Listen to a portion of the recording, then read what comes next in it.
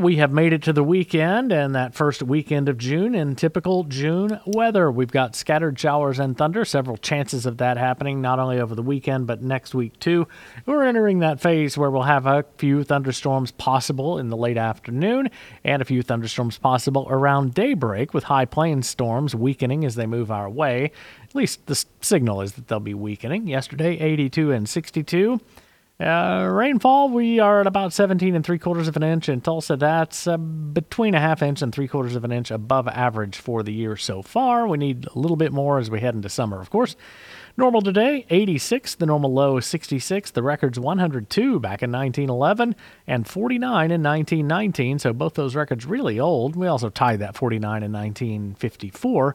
Sunset today at 8:37 as we creep closer to that latest sunset time in Tulsa. As we look at rainfall, every county in the state got much needed rain again. The heaviest rain was again out where the drought is the most significant, western Oklahoma, except the western part of the Panhandle. We got some, but not a lot. Only 3/100ths of an inch around Boise City and around Kenton.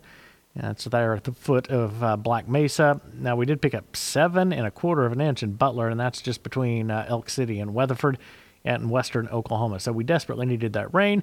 Metro area, we averaged between 1/4 and a half an inch, maybe a little bit more in some spots, but overall the rain not quite as generous as what we saw last week.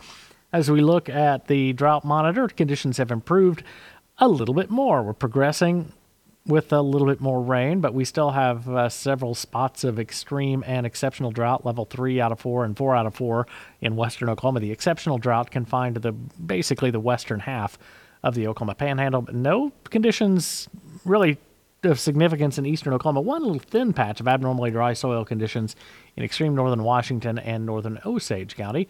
As we look at the longer range outlooks from the National Weather Service's Climate Prediction Center, valid the 9th through the 13th, leaning strongly for below average temps and above average on the precip. Same story pretty much in the 8 to 14 day outlook, below average temps, above average on the precip. Maybe a little bit less of a strong signal for that, but still leaning that way. June, July, and August outlook. This time we do pivot. We kind of switch that around. Above average on the temps and below average on precipitation as the tables are turned. We look back at this day in weather history. 1973, we had severe thunderstorms, a couple of tornadoes, one near Oilton, another near Barnsdall, some straight line wind damage in Winona and Okemah. In 2005, we had severe thunderstorms with blast across eastern Oklahoma, and a heat burst behind the storm produced 70-mile-per-hour winds around the Tulsa metro area. We had a few trees down, tree limbs, power lines down too. Had strong thunderstorm winds that destroyed a mobile home southwest of Burbank and injured 5 people, and another tornado just east of McCord, Oklahoma, up in Osage County as well.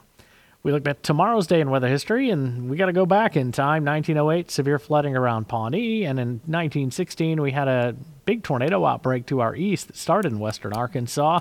1 death and 5 injuries near Ozark, and another fatality in near Greenland in Washington County. But that outbreak, that was just the start. 110 other deaths in Missouri and Illinois and Arkansas and Mississippi too.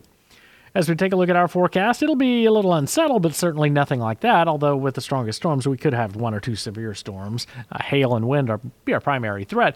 This afternoon, a couple more thunderstorms try to develop, mostly sunny, 81. Late tonight and tomorrow morning, we'll see another round of scattered showers and thunder. That should clear out, giving us a fairly quiet afternoon tomorrow, 85 the high.